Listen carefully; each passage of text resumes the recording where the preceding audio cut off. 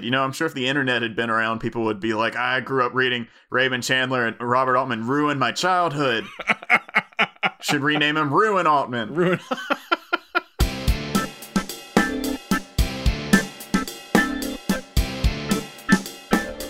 Hi, and welcome to the episode of Cinenation. My name is Brandon Sparks. And I'm Thomas Horton. And here on Cinenation, we discuss film genres and the tropes and stories within them. On today's episode, we're kicking off our month of neo-noir films with Robert Altman's adaptation of Raymond Chandler's The Long Goodbye. But before we dive into The Long Goodbye, I'd like to give a little recap and talk about what we discussed back in November with the traditional noir genre. And also, I'm sorry, I don't remember discussing this in November. I think we talked about this back in Noirvember. Yeah. Noirvember, okay. In Noirvember, when we discussed film noir. But yeah, I want to talk about that, but also what made neo-noir so different from traditional noir. So Thomas, can you tell everyone kind of what we talked about back in Noirvember about the stories and tropes of film noir? Yeah, we talked about the stories and tropes usually based around some sort of crime, some sort of transgression. These were movies about kind of the dark underbelly of wherever they were set, whether it was LA or Florida. Yeah. But we also talked a lot about the style. This is a genre that's influenced as much by style as it is by stories and tropes, and that was the German Expressionism, the style that was brought over from Germany pre-World War II and really took off in America during and post-World War II. That involved a lot of dark shadows, high contrast, the contrast between light and dark, and was brought about by a lot of German directors and cinematographers who are working within the Hollywood system. So yeah, it's a genre that's equally tied to these stories of criminals, of detectives, of people who are drawn into just one crime, as it's something like The Postman Always Rings Twice, and some of the films that we talked about during our Fritz Lang episode. A lot of his are kind of like a person who is pulled into crime, who might be innocent or might just have committed just one eensy beensy murder and is paying the price for it. Yeah. But they're all as equally influenced by that style as they are by the stories that they're telling. Yeah, and when going into neo-noir, it's interesting how some of those the style of it kind of changed. Like I think there's some I don't really that much in Long Goodbye, but there is German expressionism elements that kind of would carry over sometimes. But the big thing I think with neo-noir, I think the prime examples, and I think with Long Goodbye we'll talk about this, is just how it can take a traditional noir story and put a modern context around it. And I think with neo-noir now, because I think neo-noir, you can lump a lot of it. I mean, I wonder, do people lump more in with the film noir genre or the neo-noir genre? Does that make sense? Yeah, I think the lines are a little bit more blurred with neo-noir because stylistically a lot of these films do play with, whereas German Expressionism is pretty easy to point out, a lot of these neo-noirs we're going to be looking at play with that. And even if they're kind of doing the opposite of German Expressionism in some of these, which we can talk about today as well, as far as like how things are lit or what time of day they're set. So it's there's a lot more room to play within neo-noir. It's kind of like we talked about with horror comedy. It's something that's coming off of a very strong genre that's very well defined and has a long history. And so then you've got something that's coming along afterwards that's kind of playing with all of those tropes and those styles. And so, yeah, there's a lot of room for interpretation here. Yeah, and I think with the key to neo-noir that some people try to just take what noir did and copy it like verbatim, essentially, in terms of style, in terms of tropes, in terms of story. But with neo-noir, I think it's very key. You have to bring something new to it to make it unique and to make it, to make it new. And I think Altman's The Long Goodbye does that tremendously, and we'll talk more about that. But yeah, it's like I see a lot of kind of modern day neo-noir films that get lumped into it, and they don't really feel I think, again, like I said, they just get lumped in together. Like I think you have to say In Bruges, which we talked about last month. I think we mentioned how that is essentially a neo noir, and I think what makes that a neo noir is how it plays with kind of the archetype of the hitman and bringing kind of a little bit of a hitman with a conscience type thing. Mm-hmm. And McDonagh brings you a new perspective that we haven't really seen as much before. Yeah, and kind of the underbelly of a place that you wouldn't think of. Like we talked a lot with the Florida noir subgenre, that you take these places that you think of as very pleasant and maybe even innocent at that point, and you show the dark side of it. Yeah, and that's a good point too with neo-noir, because I mean, in noir, we talked about how cities usually had an effect on the stories, if it's like LA or New York or wherever. But with neo-noir, it's like it's taking the city aspect even more so, and it's kind of, you're seeing this like urban decay is really taking over, and these kind of urban cities are like becoming dirtier, becoming a little bit seem more corrupt.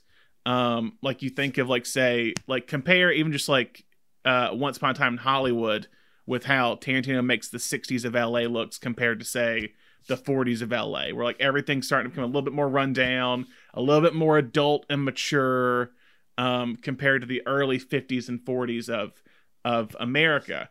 And I think what's so interesting about, say, with Long Goodbye is that Altman and writer Lee Brackett, and Elliot Gould, who plays Philip Marlowe, they take a 1950s character and literally don't change much about him and put him in a 1970s atmosphere. Mm-hmm.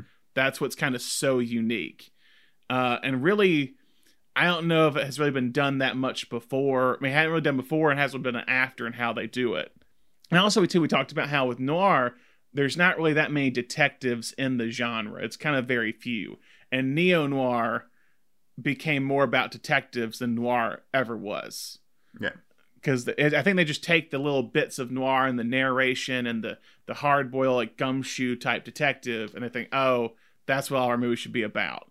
And I think with Altman and Brackett in this film, they try to subvert that and give you a whole new perspective. So yeah, as we've said, we're talking about 1973's The Long Goodbye Today, and it is directed by famed director Robert Altman. We've never really covered an Altman movie on this show. It is an adaptation of famed author Raymond Chandler's 1953 novel of the same name, and we talked about Raymond Chandler early in Noirvember when we discussed Murder My Sweet starring Dick Powell.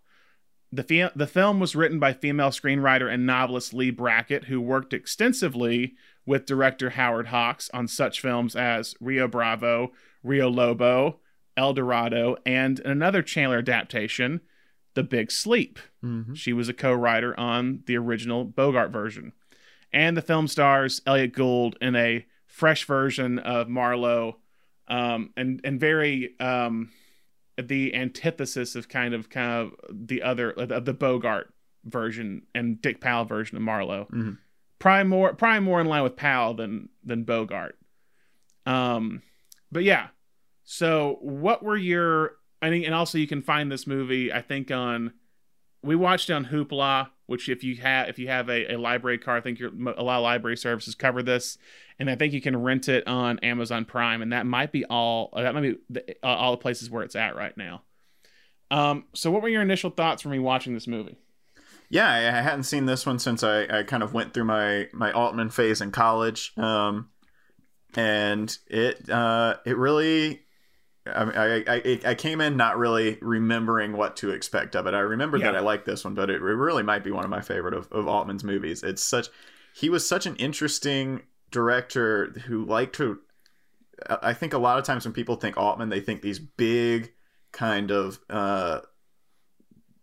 ensemble comedies that kind of just flow and don't really have a plot, like MASH or Nashville. And he was someone who was really interested in experimenting with a lot of genres. Like I told you, the first Altman movie I saw outside of MASH was Images, which is a psychological horror movie, and I was like, this is very different from MASH, and that's when I started diving into a lot of his stuff. So he's someone who really enjoyed playing with genre, and so this one's, I think, really fun to get his take on the noir. And Elliot Gould's great. I have to remind myself sometimes, because I I worked with Elliot Gould on a multicam sitcom. I see Elliot Gould a lot on Friends when we just have it on in the house, and sometimes I forget that Elliot Gould is like one of the greats of 1970s independent cinema. yeah, very much so. And I mean, even like, I mean, at the turn of it with like Bob and Carol and Ted and Alice in like '69, the kind of the beginning of it, but then going into the '70s and just kind of all the great films that he was a part of. I went one time to see MASH screened in Burbank, and Elliot Gould was there, and they did a panel afterwards, and they were talking. They asked him specifically. A lot of the other cast was there, but they asked him specifically about his relationship with Altman because they had done several movies together. Yeah, and he said he had a recurring nightmare as he was getting older in life and was still acting. He had a recurring nightmare where he was on set and he couldn't remember any of his lines, and the director was a lot younger than him, and everyone around him was a lot younger than him, and everyone was like yelling at him. And then he said always in his dream he would see this trailer would appear in the distance, and the door would open up and it would be Robert Altman, and he would say, "Don't you dare yell at Elliot Gould. Whatever he does, whatever he says, whatever his instinct is the right one." He said Altman always comes to save him in his nightmares, which I just thought was funny for their relationship, but also for Altman's style, which is just kind of very naturalistic, and the two of them work together so well. Yeah, I mean, like what he's famous for is kind of the overlapping dialogue. Mm-hmm. And I think he kind of broke new ground in terms of how to record dialogue, because we don't, in real life, we don't just say our words and then stop and wait for the other person to respond. We're talking over each other. Mm. And he wanted to replicate that in film. And so that's why, and it happens in this movie, but it's more apparent in the bigger ensemble films where like everyone, like I think, it's Popeye that I'm thinking of like them at a dinner table, and everyone on the dinner table is just talking, and you're hearing like snippets of every conversation, and he's controlling the audio of like what you're going to hear at this time. Mm-hmm. And this one, I think he does it more like you see it. It's interesting. It's you hear it more early on in terms of the way he uses sound of all those overlapping dialogue, but then it gets clearer as the movie goes on, or at least towards the end when the story becomes clearer of what's happening. And also, I'm gonna say it right now, we're gonna spoil some of the movie when we talk about it today, because there's the ending I really want to discuss, because it's very important to why Altman did this movie. I love the whole vibe of it. Love it's gorgeous too visually. Vilmos Zsigmond, who did Deer Hunter and Close Encounters of the Third Kind. He also shot Images and McCabe and Mrs. Miller by Altman. Just a beautiful like it's a sunshine noir. Mm-hmm. Like it's not like sometimes noir can just be bright, and the daytime stuff here is just like hot, like just incredibly bright and sunshine all over of like sunny LA. Yeah, well, and that's what, a lot of times the kind of transgressive or the contrasting ideas of these movies is, we've talked about LA is Tinseltown. It's pictured as this like glamorous place, and a lot of these movies in the 50s were just dropped us into a dirty LA alley, and that's all we saw for the movie. And the contrast was there because it was playing off of what we know of LA in our minds. And this movie actually does that contrast visually. It's got there's the one shot, and I think it's used for a lot of the like cover art. It's a very famous shot, but when the couple is kind of sent Philip Marlowe out onto the beach, and then they're calling him back to the house, and he's walking up to this Malibu house in his full black business suit, and it's just such a stark contrast that he's out on this Malibu beach in his full business suit. And that's what this movie is much more visual and contrasting. Like this guy is a detective, he's tied up in all kinds of crime and LA organized crime and all this stuff, but you get these moments of contrast like him on the beach, or him interacting with his hippie yoga neighbors. And that's this contrast that's constantly being thrown at us, is like, this is what LA is like now. And this guy is kind of stuck in that 1950s grungy time. Yeah. Altman and Gould called Marlowe Rip Van Marlowe on set, because it feels as if it's a 1950s character who goes to sleep in the 1950s and wakes up in 1973. Yeah. Like everyone keeps telling him to take his necktie off, and he's like, no, I'm not taking my necktie. Yeah. And that's what I think is very unique, is that it's a movie. I think Gould said that he showed this to Donald Sutherland, and the ending kind of made you think, oh, it's a movie about morality, and how Marlowe is this man who has the 1950s like moral code of like he's like always tries to be right and tries to be a good person, but everything around him is showing that everyone's corrupt. And you would see that in the earlier like Chandler novels taking place in the 50s, but it's even more apparent with the visual change of him literally looking like a 1950s character driving a 1948 Lincoln Continental, and is just like in this 1970s to the 1973 world of Vietnam and this kind of post-hippie era love and peace generation. And it's just a very unique take. And it really, the ending does kind of showcase the change of how this world changes Marlowe. Mm-hmm. But we'll talk about that as we get into it. So, brief history of how it got made. As I said, Raymond Chandler's novel was released in 1953, and it was the 6th appearance of Chandler's famous private detective, Philip Marlowe. Chandler considered it to be his best book, even though some considered it inferior to seemed to feel it was inferior to other novels like Farewell My Lovely and The Big Sleep. The Long Goodbye was never adapted for the big screen during his lifetime. It was, however, adapted as a television episode, which we talked about back in Noirvember on the Murder My Sweet episode. It was an early episode of the anthology television show Climax, where Dick Powell actually starred as Philip Marlowe. This TV show keeps popping up in our podcast. We talked about Murder My Sweet. We talked about it in James Bond when they did Casino Royale as an episode. So I want to go watch some of the show, because like apparently it's these early adaptations of like famed literary stories. So Elliot Kastner, who serves as executive producer on the final film, obtained the rights to Long Goodbye in 1965 in hopes of turning it into a film. The film rights then went to a producer by the name of Gabriel Kotska, who wanted to serve as a sequel to the 1969 film Marlowe, which was an adaptation of Chandler's Little Sister and starred James Gardner. Kastner and fellow producer Jerry Bick bought back the rights of The Long Goodbye in a deal with United Artists.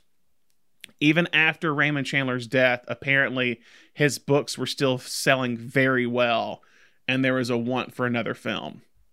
So Kastner brought on his former client when he was the agent, Lee Brackett, to write a film version of The Long Goodbye. And Lee, she was brought on because, as I said earlier, she wrote the initial, she was a co-writer on the Big Sleep adaptation in 1946, the Bogart and Lauren Bacall. So, during this time, multiple directors were offered or attached to this project. It was initially director Brian G. Hutton was attached when the film was to take place in the 1950s. That was the initial draft. The script was supposed to take place in 1953. And Brackett worked with him on an early version of the script. Hutton had directed such films as Where Eagles Dare and Kelly's Heroes. So after Hutton left, the producers offered the film to Howard Hawks and Peter Bogdanovich. Allegedly, one of the reasons why Bogdanovich didn't take the job was because he wanted someone else to star in the lead role besides Elliot Gould, because Elliot Gould was kind of already attached at this point.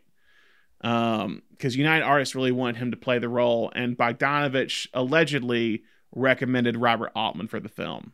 And when Robert Altman was asked to do the film, he said he initially was not interested in tackling a 1950s detective gumshoe story. He felt they were played out, and he couldn't add his voice to the genre. But he said it was Lee Brackett's script that made him reconsider. The ending of the script made him realize this was a Marlowe that no one had ever portrayed, and he said he would only do it if it was put in his contract the ending would not be changed. And they agreed. Wow. As we talked about, Gould and Altman had previously worked together on MASH. Gould was actually going through a bit of a rough patch, as he had not worked in 2 years. He had developed a little bit of a bad reputation around this time because of a failed production of a film called A Glimpse of Tiger. He was starring in it, I believe was producing. The rumors were Gould was addicted to drugs, which Gould has constantly denied. And the production was shut down after 4 days because of all these issues that were reportedly happening on set. And since he was on thin ice, United Artists made him go through a psychological examination to test his mental stability before he could be cast in The Long Goodbye. Wow. So he did a lot for that. And so in January 1972, it was officially announced that Gould and Altman were on board to make the movie. So that's how this adaptation came to be. So Thomas, give me one of your favorite scenes. You know, this is a tough one to Altman's tough to do because his movies flow so much. Like you know, one of my favorite things toward the beginning as far as like characterizing this version of Marlowe is the whole sequence of him feeding his cat. Which is when we're kind of introduced to him. Great scene. He wakes up, the cat wakes him up, he goes in the kitchen and he makes this whole dish for his cat out of human food because he's out of cat food. The cat doesn't want it. So then he decides he's going to go to the grocery store and like it's like 3 a.m. right? He says it's something crazy. Yeah. And then we're introduced to his neighbors. They ask him for some brownie mix. He goes to the store. They're out of the kind of cat food that he knows his cat wants. He talks to that guy who says, I don't have a cat, I've got a girlfriend, who we then see later, which is, you know, why this whole thing kind of flows. Like that joke isn't brought back until later when he's arrested. So then he buys this other version of cat food and he comes home and takes the cat food that he's bought and puts it in the can of the old cat food that he knows his cat likes and puts it out, and then his cat still refused to eat it. You know, and it all flows. It feels like one big scene, but that's like 5 scenes we've just talked about.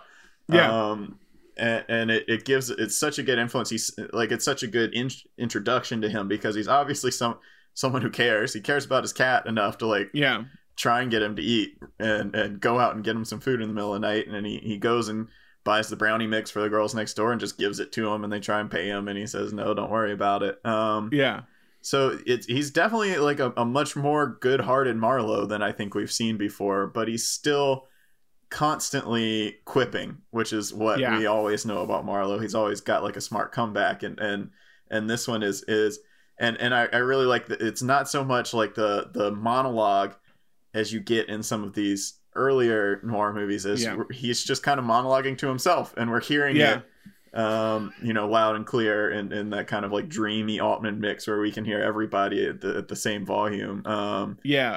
And we're just kind of going along with him as he goes grocery shopping and tries to get his cat to eat. Yeah, it's a great scene of just like of introducing a character and making him relatable. Mm-hmm.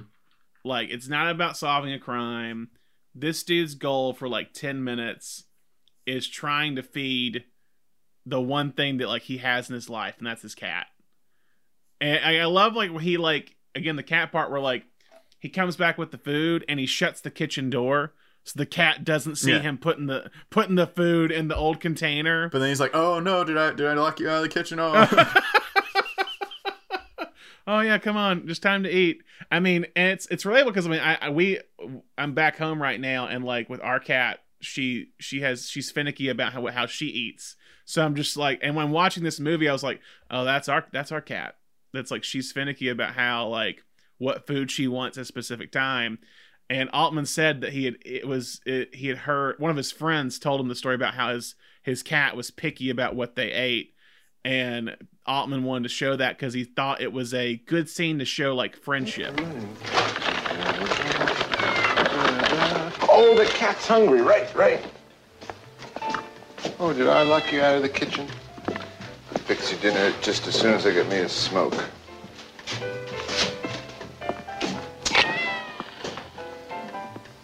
Oh, right. Here you are. Curry's brand, finest I could find. Yes.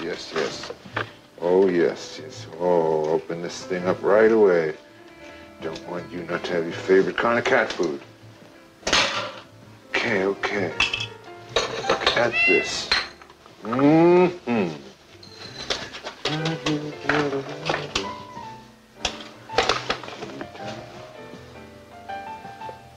Well, come on.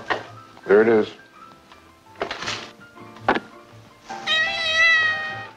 So it's not Curry's cat food.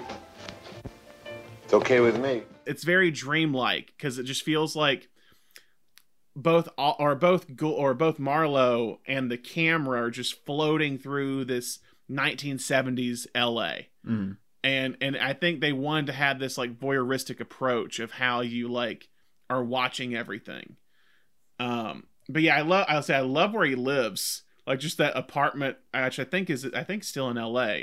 Like the apartment like building that he kind of lives in. No, yeah, I love that scene. I wrote that down. I mean, anything with him and Sterling Hayden, I like. Sterling Hayden is something else in this movie, man. It's basically Ernest Hemingway. I'd assume. Yeah, it is. I'd assume that's what they're going for. I think they talked about John Huston at one point for the role.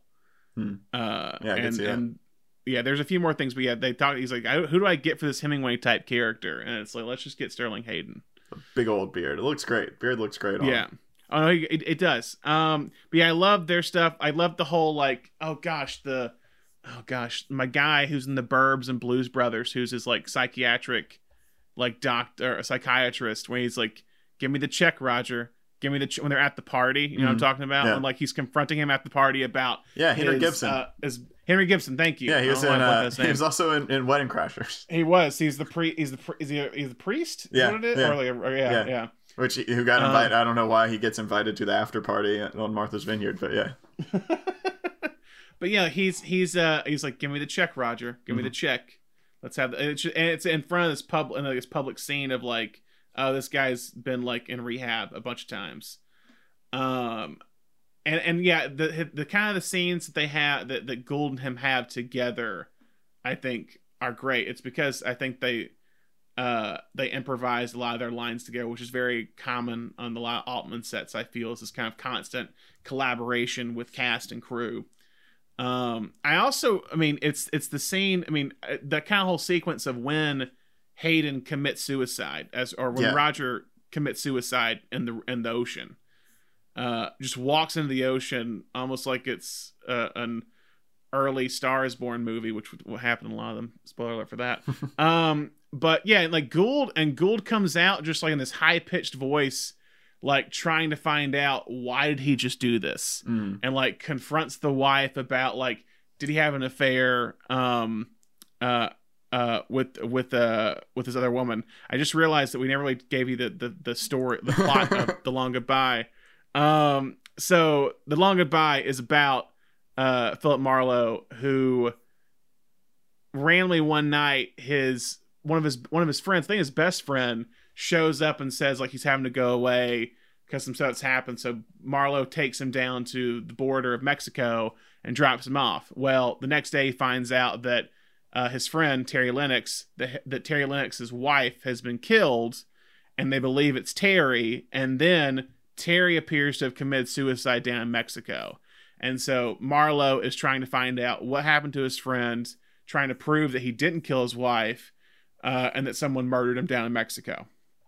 Sorry, I forgot. Altman movies, again, it's like, you talked about this with Altman earlier, but Altman's very much about story and doesn't really care that much about plot, which is a difference. And I think we've talked about on the show, but like plot is kind of the nuts and bolt of this thing happens, so this can happen, blah, blah. It's what's going on. It's what's happening.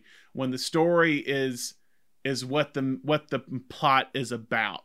Like it's that morality that we're talking about with this character of being tested with the codes of his 1950 code to what's happening in the 1970s. So yeah, it's like, and at that moment when he's kind of questioning everyone, that's when you're really seeing Marlowe kind of break in that moment when he's like questioning Roger's wife about like, what did Roger Way do? And then questions the cops, and he finds out the cops knew all along. Yeah, that Roger Wade he's been playing it cool the whole movie, and it really comes to a head there. He goes up to the cops and he's like, "This happened. Roger Wade is a suspect.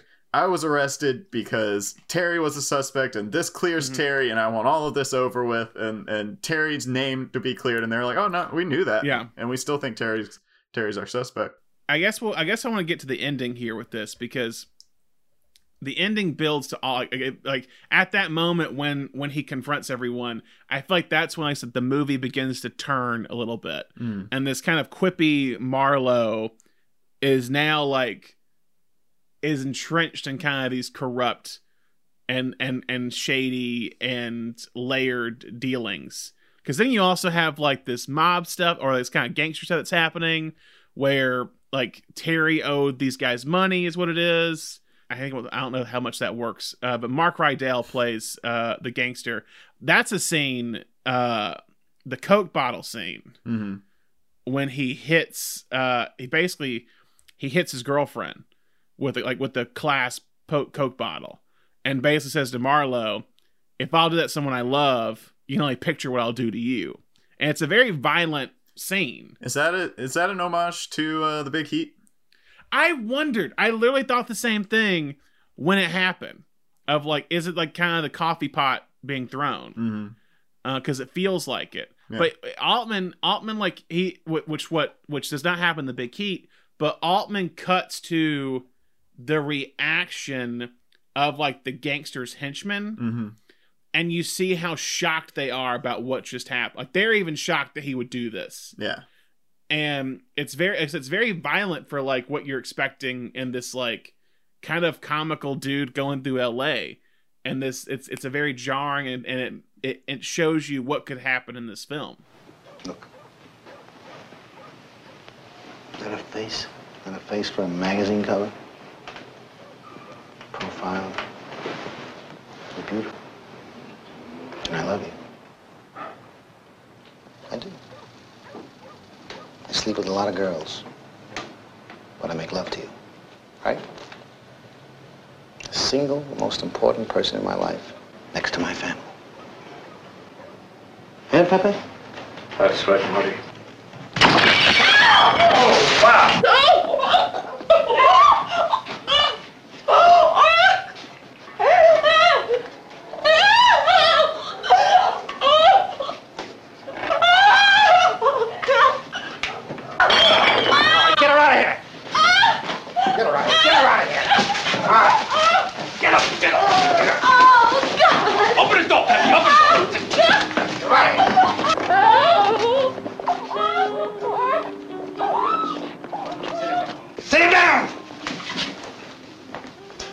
Someone I love, and you I don't even like.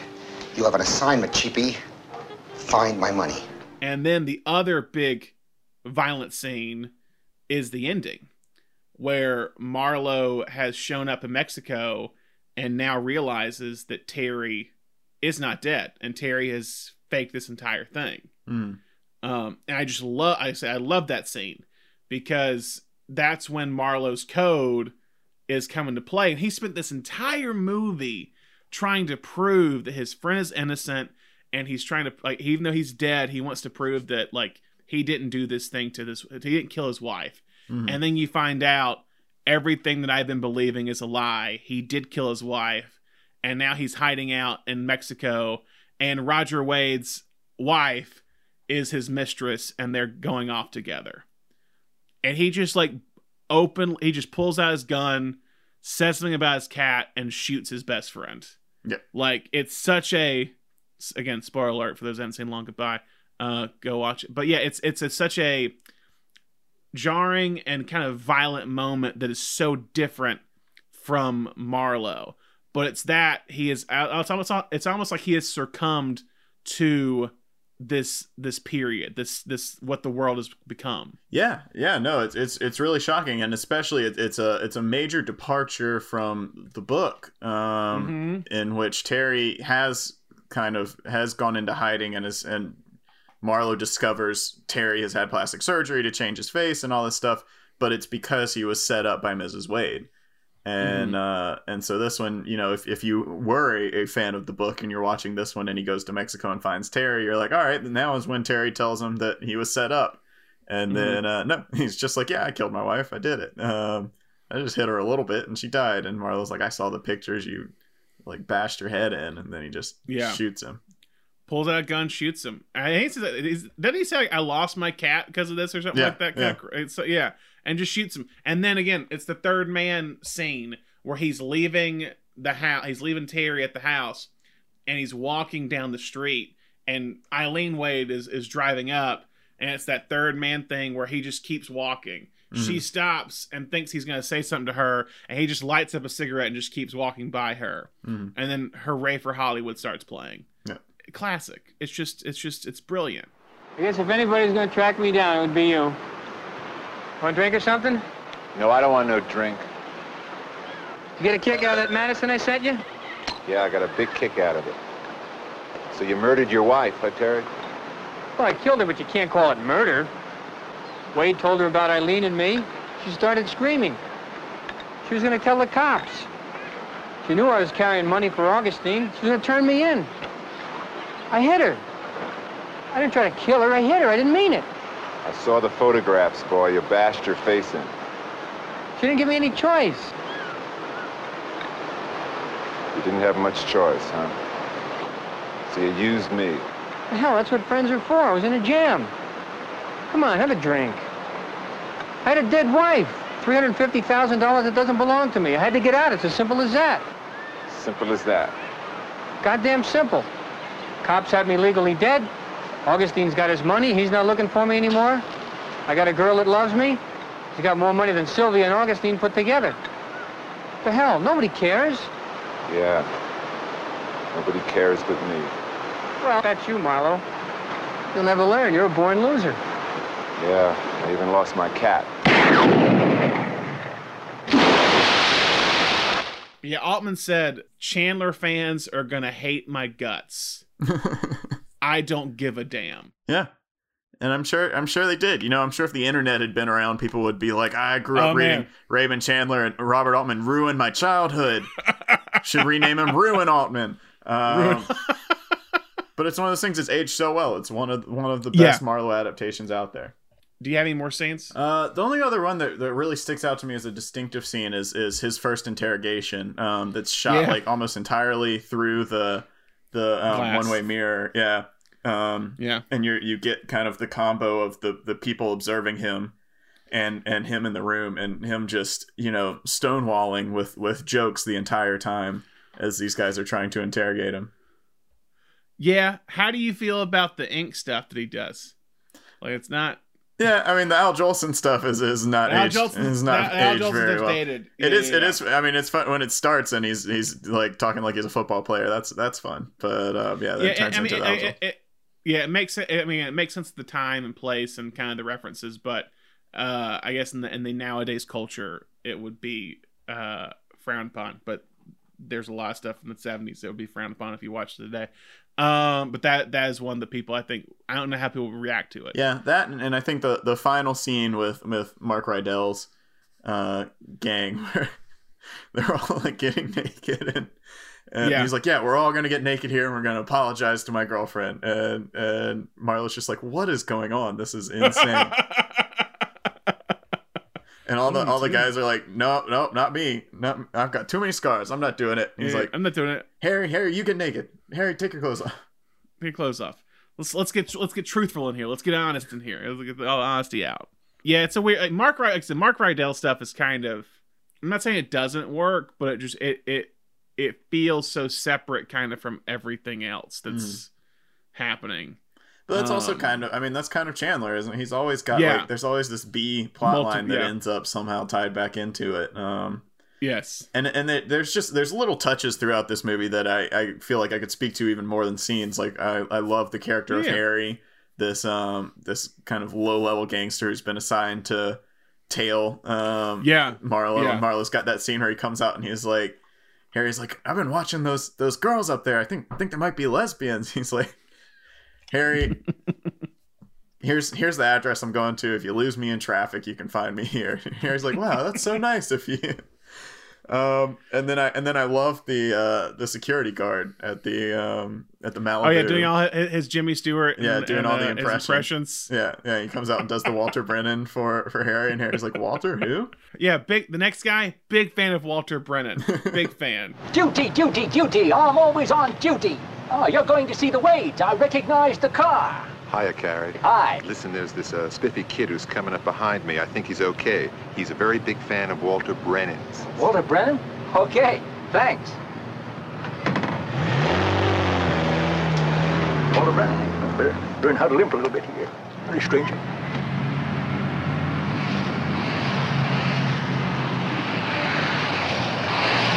Howdy, stranger. What can I do for you? I'm following that car. No cars out there.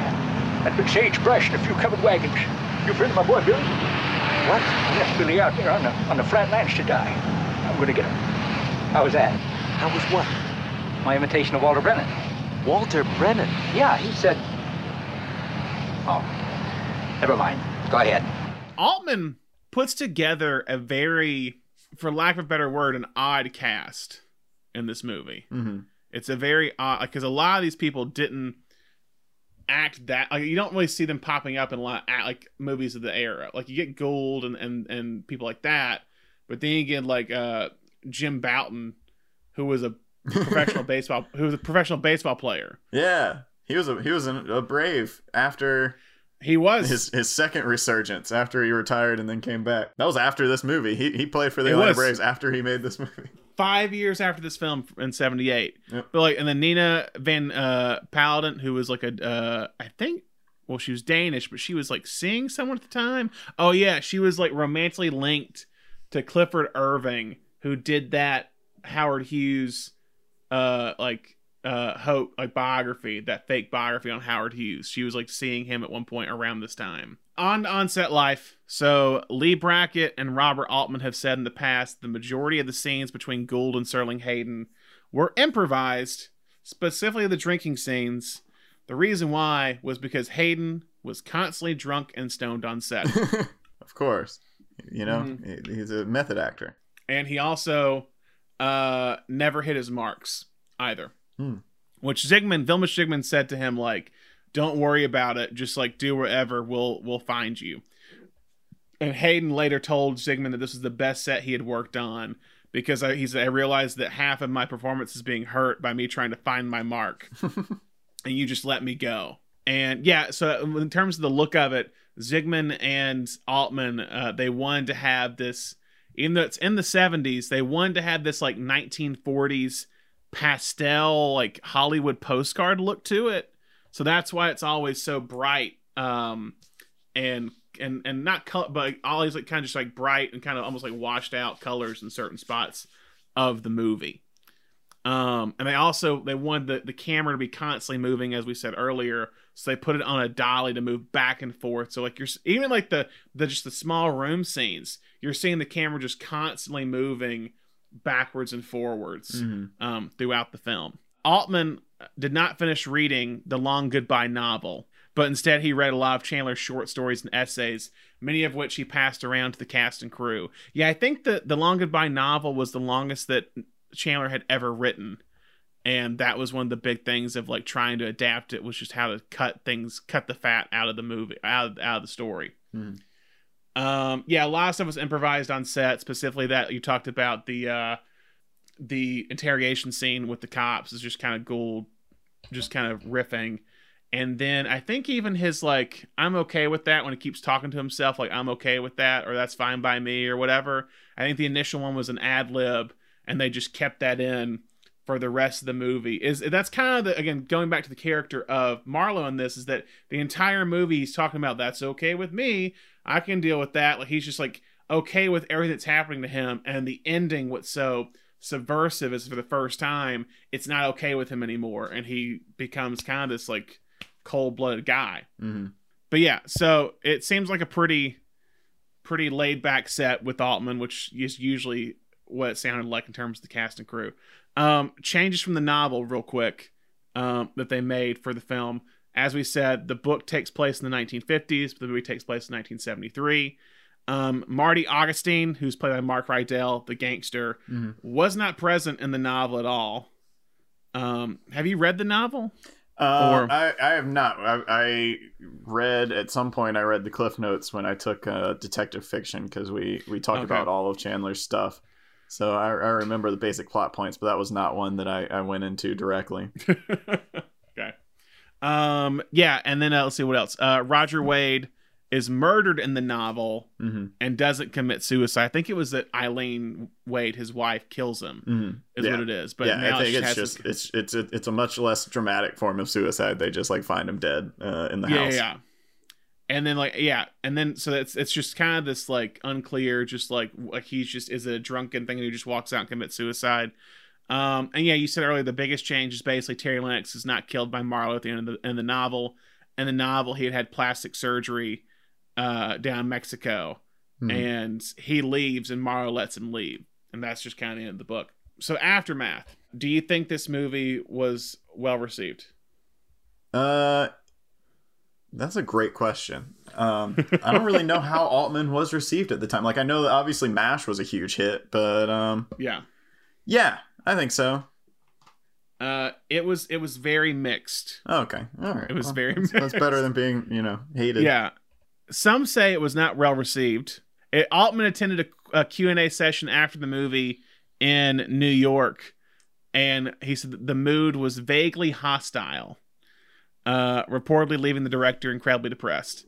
It was not received well in its limited release in LA, Chicago, Philadelphia, and Miami. Many reviewers did not understand it, but people like Roger Ebert and Gene Siskel and Pauline Kael all gave the movie positive reviews. I think they did a re-release of the movie because when it came out, it didn't do well at the box office. Let's see, how much did it make? It made $959,000 on a $1.7 million budget. But yeah, so they re-released it because studios realized that people were expecting like a straight detective story, and that's not what they got. Instead, they kind of tried to market it as a comedy in the re-release, and they spent $40,000 on a whole new release campaign. And the poster was drawn by Mad Magazine artist Jack Davis. So it's like they try to get it sounds like the marketing team of United Artists back in the 70s had no clue what to do with this kind of off-kiltered movie. Right. Vilmos Zsigmond was awarded the National Society of Film Critics Prize for Best Cinematographer, and it wound up on the New York Times Top 10 Best of the Year. And Roger Ebert would later rank it in his great movies collection. So, and then also just kind of a back, or I want to go back on this in terms of Aftermath. It was written, as we said, by Lee Brackett, and I want to state how important Lee Brackett was to this movie and several movies.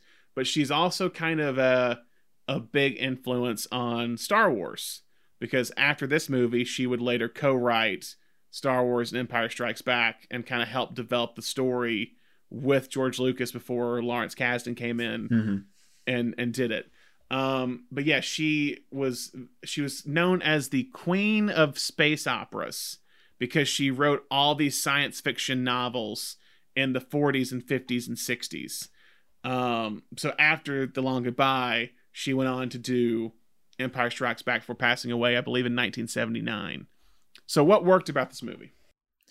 I mean, I think just the visual style. We've brought it up before, but it's so unique and kind of refreshing to get this like sunlit noir. Yeah. We still, this is the beauty of the neo noir genre, but we've got all these beats. We know what this is inspired by. We know what it's evoking. But then like I said, we get this instead of, the dubbed monologue, we get just kind of Marlowe talking to himself, and we get the bright sun, and we get Malibu and people driving around in convertibles. And so it feels like a noir throughout, but it's an entirely different experience at the exact same time, which is I think, the beauty of this sub genre that we're talking about this month is we all have this understanding of what's being evoked, what's being referenced, but you can put your own spin on it. And I think the spin that Altman lands on is perfect. Yeah, no, I agree completely. How do you feel about the score by John Williams? It's so cool. It's such a unique idea. There's the theme song, The Long Goodbye, and then all of the music in the film is different versions of that song. So someone turns on the radio, there's like multiple different recording artists who are singing it. When they go down to Mexico, you'll hear like a marching band or a mariachi band at one point playing it. If they go in a bar, the pianist there is playing it. Yeah, it's so cool that and it's not, it's changed so much. The versions are so different that you're not just sitting there going like, oh, it's that song again. It's not I Got You Babe in Groundhog Day. It's being constantly changed where you just hear it and you're like, oh, I know that melody from somewhere. And it's like, oh yeah, I've heard it 5 times in this movie already. But it adds to that. Altman, when you read criticism of Altman, I feel like dreamlike is brought up in every, when you talk about Robert Altman, you have to use the phrase dreamlike. And it has a lot to do with his dialogue and the way his scenes just kind of flow, like we talked about. But that's definitely that just having that song keep popping up in different ways, and you just keep going, I know that song. It really adds to the dreamlike state in this one. Yeah, it's just it's you see like you hear all these different like the mariachi band, like this Muzak type thing, and it's also kind of like written. It was written by Williams and Johnny Mercer, who did all these like kind of like pop songs of the early like kind of 40s and 50s in that era. And so it has this like just almost in a way it reminds me a little bit of Phantom of the Paradise we talked about, of how Brian De Palma heard the Beatles music of what inspired him for the movie, of how like he heard this beautiful Beatles music turned like Muzak in the elevator. And Long Goodbye kind of shows just how this like song can be like transformed into something completely different and new. Sometimes it's kind of just a rip off and trying to make money, but it's interesting just how they can morph this pop song into something more. There's a long goodbye, and it happens every day. When some passerby invites your eye to come his way,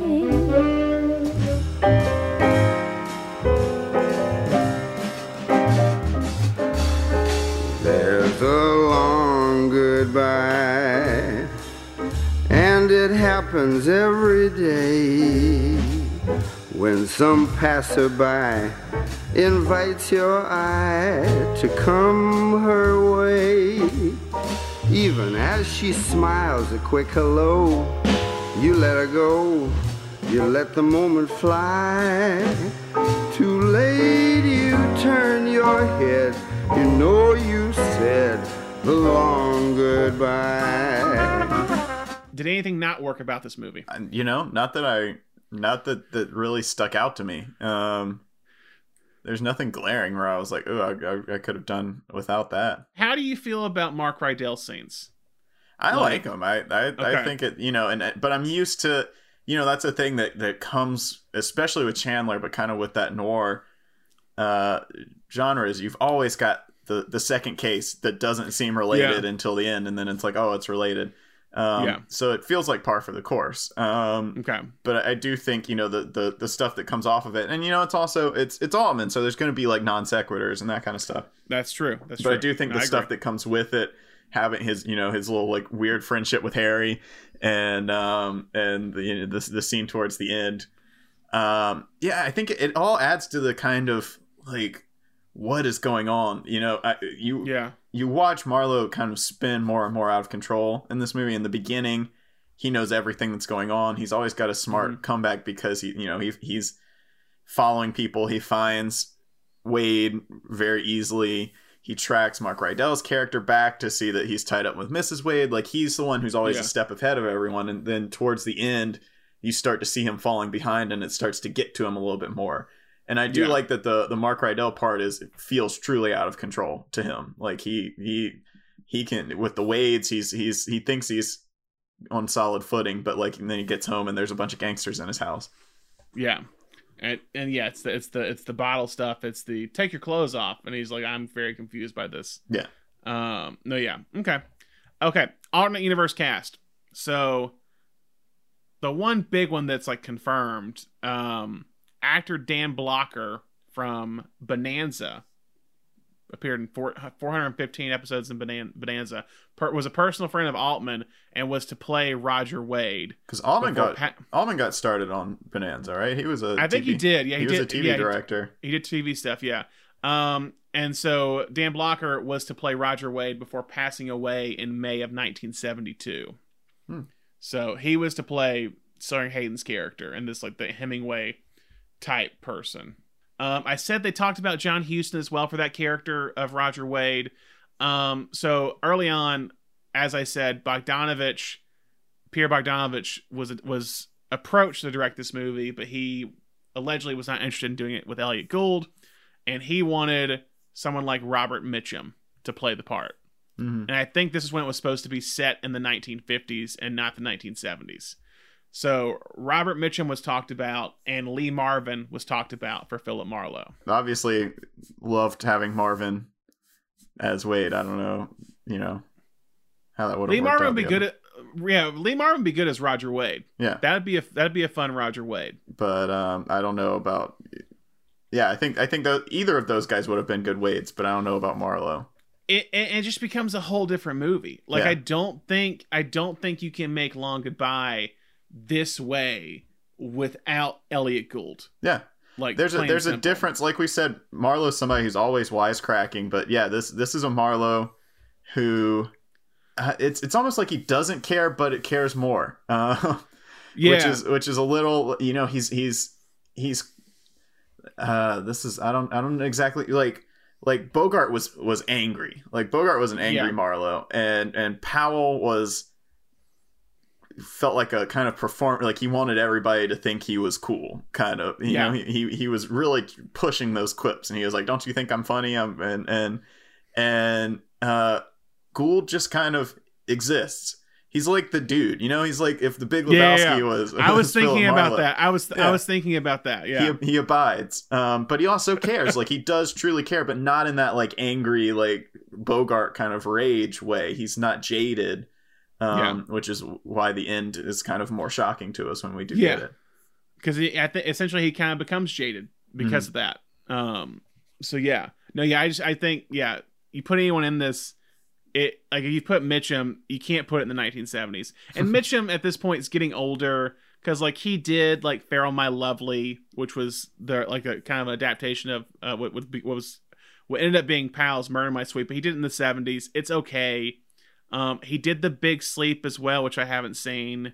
But yeah, I think he had aged out. Marvin, like I said, I would love to see Lee Marvin as kind of the big, like the grizzled beard, always drinking like writer that's which I think Sterling Hayden's great, so I don't want to like not cast him. Yeah. But yeah. Film facts. So Roger Wade's house in the movie in Malibu was actually Robert Altman's home at the time. Oh wow, that was a gorgeous house.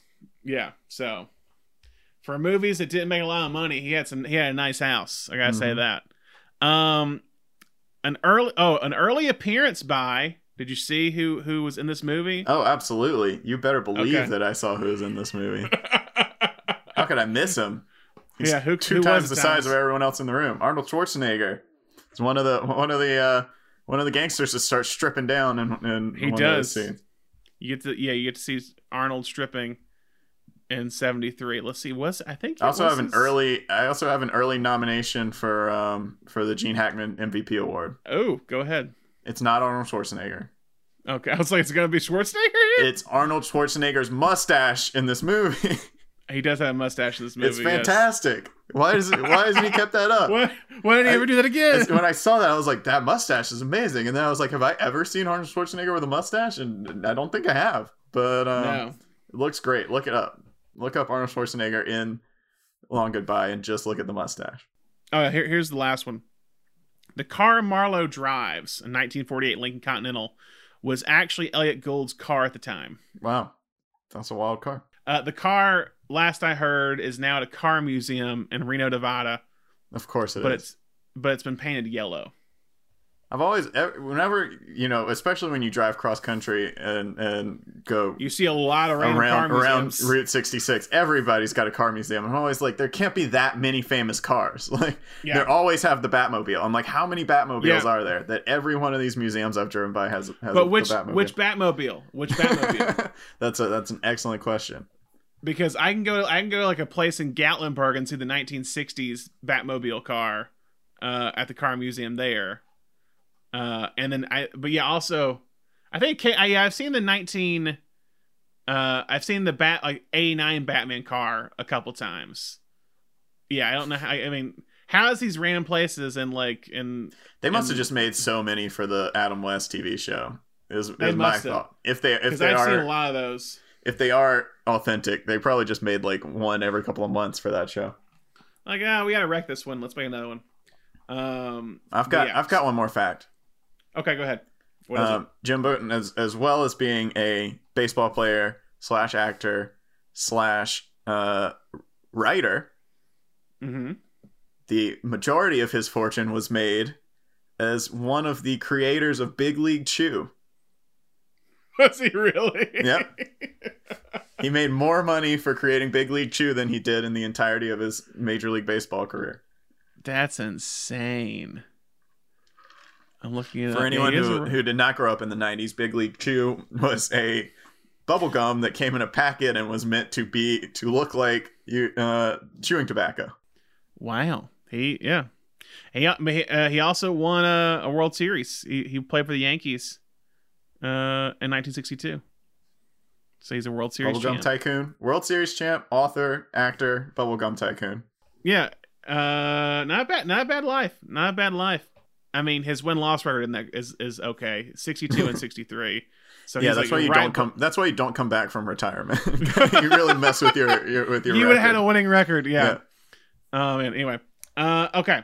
Oh, story questions. Did you have any story questions? Because I mean, yeah, it's a there's a lot of questions. It's a detective noir, so yeah, there's going to be questions. Here's a question. Here's a question. Do you think Eileen Wade was trying to sleep with Marlo when he shows up for dinner that night? She's got the little like finger food out on the couch. It's very 70s. Yeah. I'm surprised they didn't do fondue. I think so. I think she was kind of sweet on him. Do you have a question at all?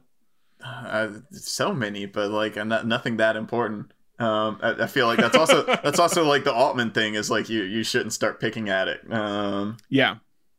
Yeah. What happens if he catches her in the car when he's trying to chase her down? Oh, what part is? Yeah. Before he gets hit. Oh, yeah, you're right. I'm not sure. Good question. I mean, the big question: what happened to the cat? Where's the cat? I like to think he just went next door to the hippie's house, and they're giving him. What do those hippies do for a living to make money? Like how they dip candles. That? Oh yeah. Was he telling the truth? I don't know if he's telling the truth. I love that. I just had a conversation with my mom over Christmas. I was explaining what Patreon is to her, and she said everyone needs to go out and get a job, and it was funny because that's literally back in, like, go back in 1973, and they've got that line where Harry is like, what do those girls do? And he's like, oh, they've got a store down on Melrose, and they dip candles. And he's like, back there used to be a time when people had real jobs. Now they own an Etsy store and dip candles that way. Probably They'd just be shipping off candles. Mm-hmm. Oh man, and that's a good segue to announce our Patreon. No, I was like, Mom, you don't understand. Making a podcast is hard work, and there's not a lot of money in it. I was like, a lot of these things I'll agree with you on. Twitch, I don't know. Like, I still don't really understand Twitch. I think I'm a little too old to understand paying to watch somebody play video games. But Patreon, I get. Hell, you gotta help everybody out, man. All right, I got one more. Does Marlo find Terry if the Mexican cops don't roll over so easily? They do roll over very easy at the end. He's just like, I know you guys are lying. Tell me where he is. Okay, you're right. He didn't die. He paid us the exact same amount you did. And You so did. And we were just lying for him. I had to Google if a $5,000 bill was a real thing. I did not know that was a real thing in the past. Yeah, money. Yeah, we're thinking about money. There was like, because you have the $1,000 bill was like, I think I knew about that. Was there a $10,000 bill? There was a $10,000 bill, and there was a $100,000 bill that was never circulated publicly. Interesting. Yeah, James Madison's on the $5,000 bill. Grover Cleveland was on the $1,000 bill, and I think that still exists somewhere. The $1,000 one, and maybe even the $5,000 one. Yeah, now it's still James Madison. Anyway, who do you think's on the $100,000 bill? I mean, you're never gonna guess. It's Woodrow Wilson. I don't know why. That's gotta that's gotta be wild if you're like, you're in whatever the afterlife is, and there's all these presidents like comparing, and like Woodrow Wilson's like, I'm on the $100,000 bill, and then like people just stop using them. They stop making them completely, and it's like, oh, maybe I should, like, everybody's dunking on Lincoln for being on the penny, but look what we're still using these days. Guy was on the $10,000 bill, Salmon P. Chase. So, don't know.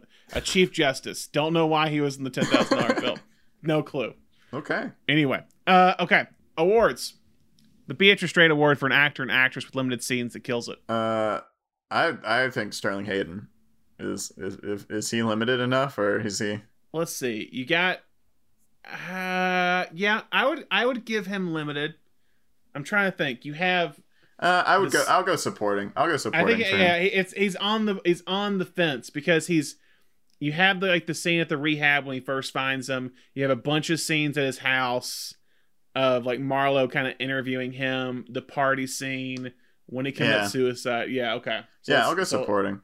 Actually, for limited scenes, I might go with Henry Gibson because I was thinking the same thing. He's really solid in his couple of scenes that he does have, of where you're like, not is he threatening? Is he just a guy kind of trying to do his job? Like, and that's something great I love about the kind of detective noirs is, you come into these things and you never know who's on the right side and who's on the wrong side, and if there's something bigger, are they like kidnapping him, or did he really just not pay and they just really need him to pay his bill here?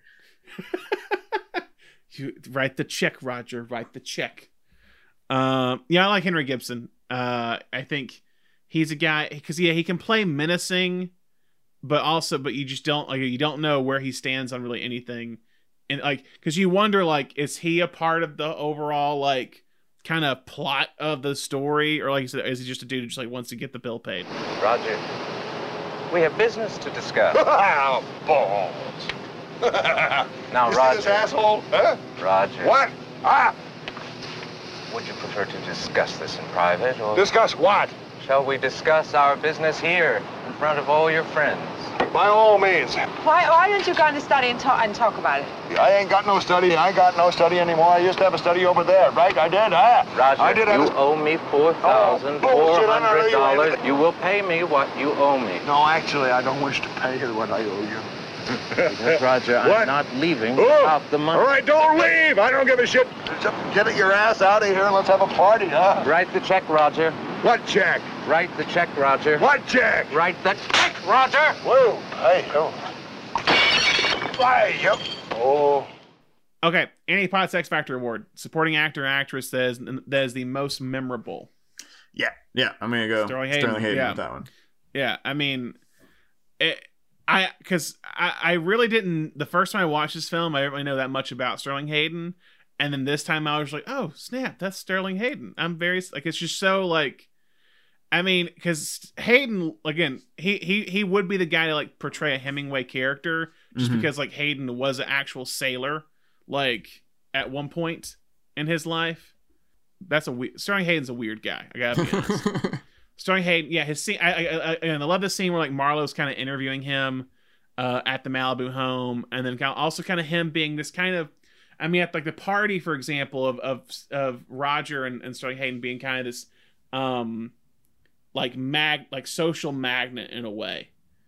I how everyone kind of flocks to him. It feels like in that moment. But yeah, he's just Hayden feels like an animal you're trying to contain in this movie. And it's really fantastic. Exquisite styrofoam pitcher. Oh, Jesus, man. My mouth's burning up. You got me all drugged up, Doc. You needed help, Roger. Well, you know, I've been taking a little look around the reservation here, and I've been looking at some of the other patients and then some of your colleagues, and this place stinks, Doc. It's this place that's sick, not the people in it. You'd like to go home, wouldn't you? Oh, I'd like to go home. Yeah, I'd like to go home, and I'm going home. Because I'll tell you one more goddamn thing. I'm a man cannot stand confinement. So if you don't start pressing buttons and get me out of here, I'll tear you limb from limb and waltz right out through the goddamn wall. Gene Hackman MVP award, the person who carries the movie, director, actor, crew member, etc. Yeah, this is a tough one. I feel like you could go with Altman, you could go with Elliot Gould, or you could go even with Zsigmond for this one. But yeah. I think Elliot Gould, especially being that we've kind of explored other versions of Marlowe in this podcast. I think Gould, it's Altman's vision that kind of set out to make this movie different, but I think it's ultimately, if you don't have Gould here, that wouldn't have worked.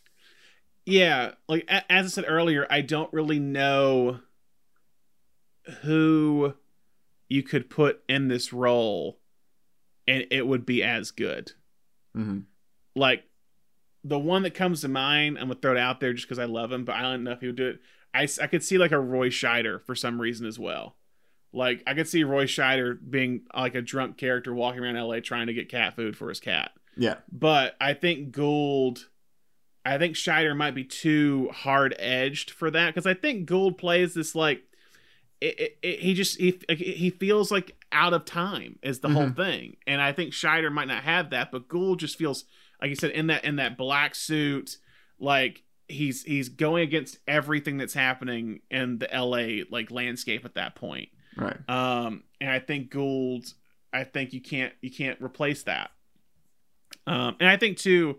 I mean, we as we talk about on the show sometimes, like how like what's the importance of it in terms of like the career at the time, and because of that 2-year gap for Gould, this was kind of seen as like a comeback movie for him. Mm-hmm.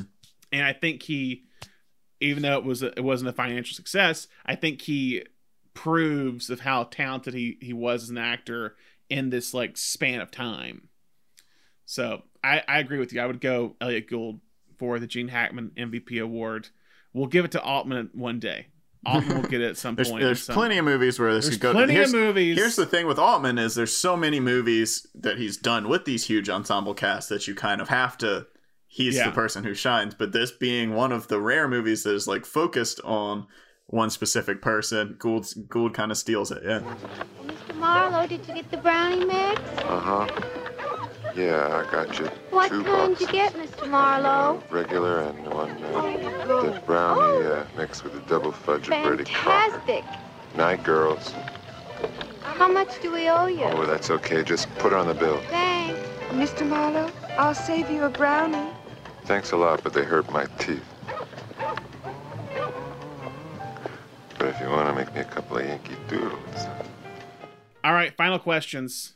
If this film was remade today, who do you cast? All right. So I've got a couple ideas I've been kicking around for this one. Okay. My mind immediately went to Ryan Gosling, but I feel like we've gotten a lot of Ryan Gosling noir stuff. I think Chris Pine could really run with this role. We're gonna keep bringing up the Chris Pine stuff. Okay, 2 episodes in a row. I mean, my mind keeps going back to Bill Hader because I set him for Murder My Sweet. Yeah. I feel like for some reason, I think I just want to put Bill Hader in a Marlowe movie. I don't know why. Like, I think he would love that. Knowing the film nerd that Bill Hader is, I think he'd be down for that for sure. So are you going Chris Pine is what it is? I mean, no offense to Chris Pine, but now I'm thinking I need to go with somebody a little bit younger. No offense, Chris Pine. You know, here's the thing. Yeah, I'm going with Chris Pine because I want to give him something to do other than be in another Wonder Woman movie. I'm sorry, Steve Trevor needs to be dead. Let's leave him. Let's just leave him in the past. We love Chris Pine. Let's give him something else to do. Yeah, I could even see like Gyllenhaal in this role, but I'm trying to think of somebody like a little bit younger. I would love to see Lakeith Stanfield in something like this, where that would be interesting, actually. Yeah, where he's someone who's just kind of doing his own thing, and the you know, this is all kind of unfolding around him. I mean, he's playing that character a little bit in. I mean, he plays kind of second fiddle to Daniel Craig, but in Knives Out, he's kind of like, yeah, I'm just kind of a run of the mill cop, and this mystery is like way out of hand for me. I really like Lakeith Stanfield in that, actually. Mm-hmm. I'm gonna throw one more out. He might be a little too old, as you said. Sacha Baron Cohen. yeah, I can see that. I mean, and here's the thing: if we're talking, I was thinking this the whole time I was watching this movie because I hadn't revisited it since I had seen Inherent Vice, but like Joaquin Phoenix is basically doing Ellie Gould Marlowe like a little bit more stoned. Inherent Vice definitely owes a lot to this movie for sure. Mm-hmm. So I like the Lakeith Stanfield pick. Mm-hmm. I like the Lakeith Stanfield pick. Let's go with that. Do we have we don't have the other ones, but do we have like a Roger Wade? I mean, we'd have to age him up a little bit, but yeah, I will say this forever until on my deathbed. Corey Stoll in Midnight in Paris as Ernest Hemingway is pure perfection. Okay, I'm fine with that. In my dream of dreams, Corey Stoll, he's like, I never thought I would get typecast as Ernest Hemingway, but he might not want to do it, but big fan. I'm a big fan of Corey Stoll. Haven't seen him in much recently. Would like to give him, you know, something fun to do. I feel like he's popped around more in TV of late, it feels like, compared to movies. I like Corey Stoll as that. Any other characters we had to cast? No, I mean, I feel like no one else is really like super distinctive. And I mean, Mrs. Wade we could give, but the character in itself isn't that distinctive where it would lend itself to to be like I would argue that the thing that we this is backtracking, but I think it does not work. I'm not so sure how I feel about her in that role. And it might just be that role. Yeah. There's not much there. Like it doesn't lean into like femme fatale enough to be a femme fatale. Yeah. She's just kind of played as mysterious, like you don't know what her motivations are, and she plays it. No, I agree. But yeah, I think that I do wonder if there's a better version of that character somewhere. All right, so if you're keeping to the this is going deeper into this game. The rules for Terry are it has to be a former professional athlete. Who are you casting? Ooh. Does it need to be an athlete that acts, or they don't have to have acted before?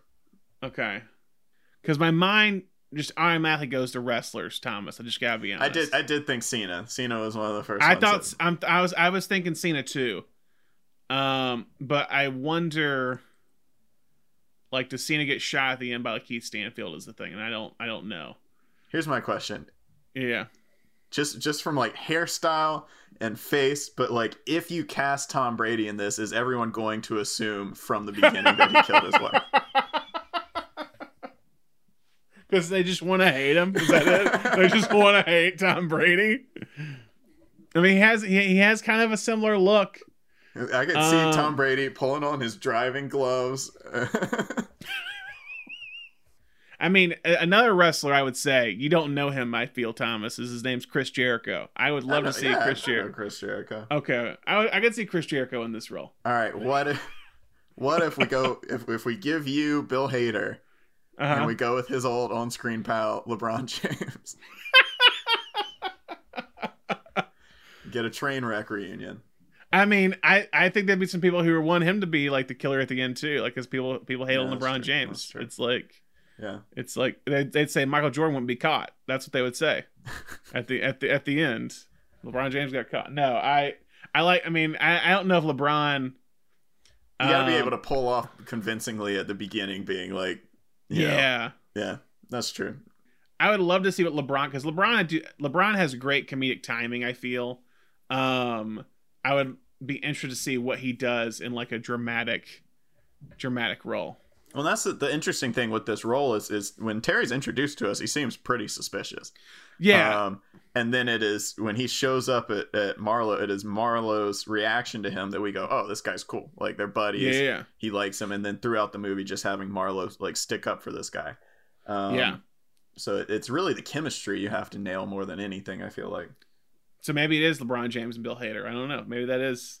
Maybe LeBron James shows up at his high-rise kind of apartment and says, "Guess how many sevens are on my dollar bill?" type thing. Like, yeah, maybe you just cast Lakeith and then you'd be like, "Hey man, are you tight with any athletes?" Another guy, I'm gonna say this too. You said Lakeith. I'd be interested in Donald Glover in this. Mm-hmm. Yeah, as Marlowe, I would totally be into that too. Does this film fit with any other genres? I mean, I don't know. It's a detective film, obviously, but it fits pretty squarely into neo-noir. Like it's I feel like it's a great one to start this month off because it is a textbook version of neo-noir. I agree completely. Yeah, I think neo-noir like popped up because and we didn't say this earlier, but like noir is kind of seen as like it ends around 58 to 60, and then pretty much anything in the 60s onward is neo-noir. But this is coming out like 13 years after that. But this one feels like just a pure, hey, let's show you how we take a 50s character, literally just like time travel him, transport him to the 1970s. What's going to happen? Mm-hmm. This is that movie. And kind of off that, how does this film fit in the neo-noir genre? Yeah, I mean it's dead middle. Like I said, this is like a textbook case. If someone asks you like what's a neo-noir, and I mean that's kind of what we've put together for you this month is, neo-noir is a wide collection of things, a lot wider and kind of harder to pin down necessarily than noir. But this is a great one to start with. And we'll get into some of the more sub genres as we go. But yeah, this one is it takes the story and the style that we know and just changes, it introduces more modern forms of character development. It introduces more modern forms of filmmaking and style and vision and all of that. And so it's taking the tropes that we're familiar with and playing with it. I agree completely. So yeah, that's all we have for you in this episode. If you haven't already, make sure you subscribe to the Cinemation Podcast on Apple Podcasts, Spotify, Stitcher, or wherever you get your podcasts. And be sure to leave us a review on whatever platform you're on. And if you haven't already, make sure you like us on Facebook, Twitter, Instagram. And next week, we'll be talking about Body Heat, starring William Hurt, Kathleen Turner, Mickey Rourke, and Ted Danson. Yep. And written and directed by Lawrence Kasdan, another Empire Strikes Back writer. Yeah. Thomas, I know you're excited for that episode. That's kind of we didn't. Funny. Well, it's funny to me because we've done a we didn't plan this. I don't think we've done a Marlowe as the first episode of Noirvember and this month, and then we're doing a Florida Noir as the follow-up episode with Key Largo and Body Heat. We walked right into that. Don't know how that happened.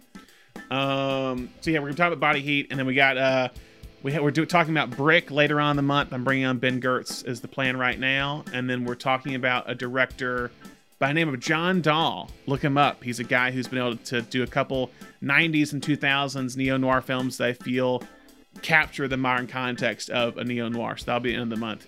So yeah, it's gonna be a fun month of neo-noir films. I'm excited, Thomas. Yeah, me too. And until next time, everyone. Bye.